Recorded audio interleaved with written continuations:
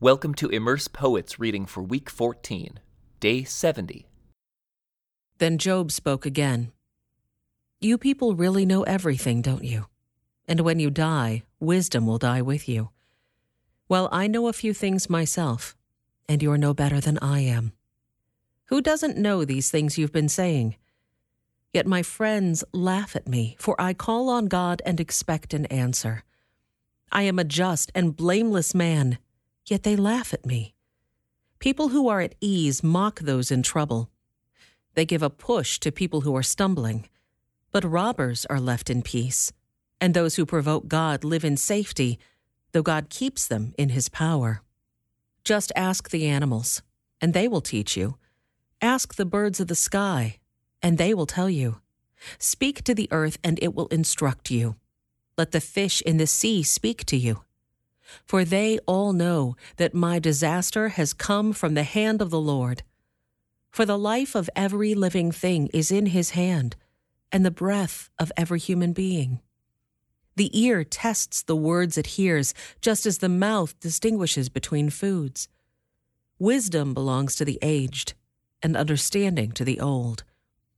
But true wisdom and power are found in God.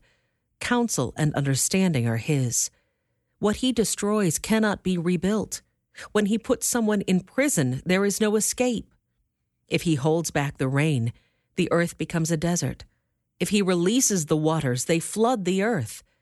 Yes, strength and wisdom are his. Deceivers and deceived are both in his power. He leads counselors away, stripped of good judgment. Wise judges become fools. He removes the royal robe of kings. They are led away with ropes around their waist.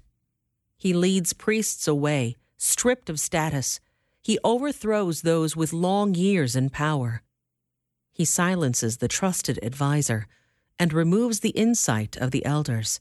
He pours disgrace upon princes and disarms the strong. He uncovers mysteries hidden in darkness.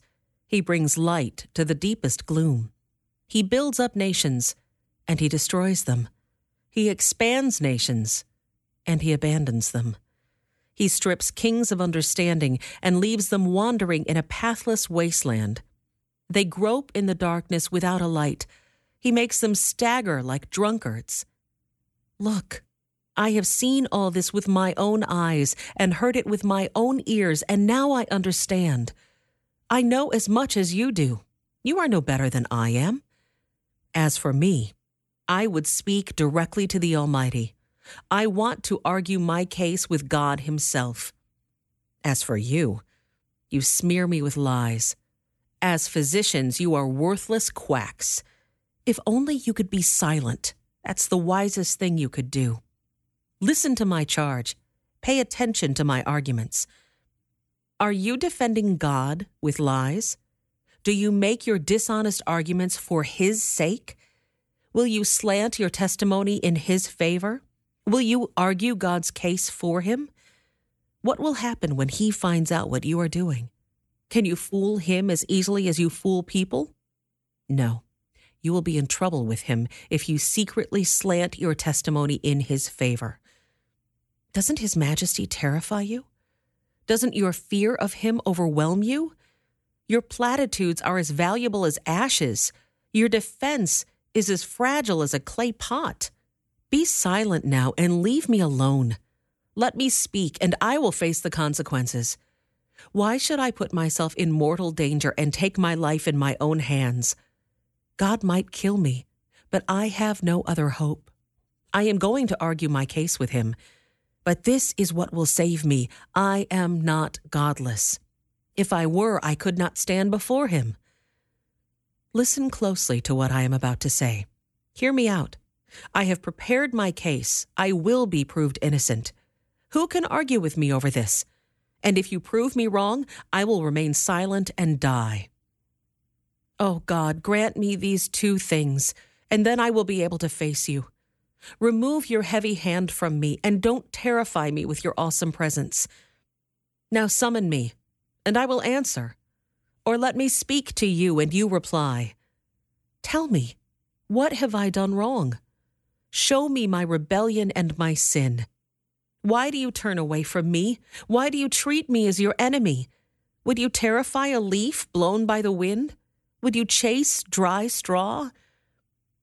You write bitter accusations against me and bring up all the sins of my youth. You put my feet in stocks. You examine all my paths. You trace all my footprints. I waste away like rotting wood, like a moth-eaten coat. How frail is humanity! How short is life! How full of trouble! We blossom like a flower and then wither. Like a passing shadow, we quickly disappear. Must you keep an eye on such a frail creature and demand an accounting from me? Who can bring purity out of an impure person? No one. You have decided the length of our lives. You know how many months we will live, and we are not given a minute longer. So leave us alone and let us rest. We are like hired hands, so let us finish our work in peace. Even a tree has more hope. If it is cut down, it will sprout again and grow new branches. Though its roots have grown old in the earth and its stump decays, at the scent of water it will bud and sprout again like a new seedling. But when people die, their strength is gone. They breathe their last, and then where are they? As water evaporates from a lake and a river disappears in drought, people are laid to rest and do not rise again. Until the heavens are no more, they will not wake up nor be roused from their sleep. I wish you would hide me in the grave and forget me there until your anger has passed. But mark your calendar to think of me again. Can the dead live again? If so, this would give me hope through all my years of struggle, and I would eagerly await the release of death.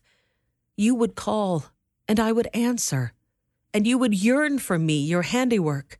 For then you would guard my steps instead of watching for my sins. My sins would be sealed in a pouch, and you would cover my guilt.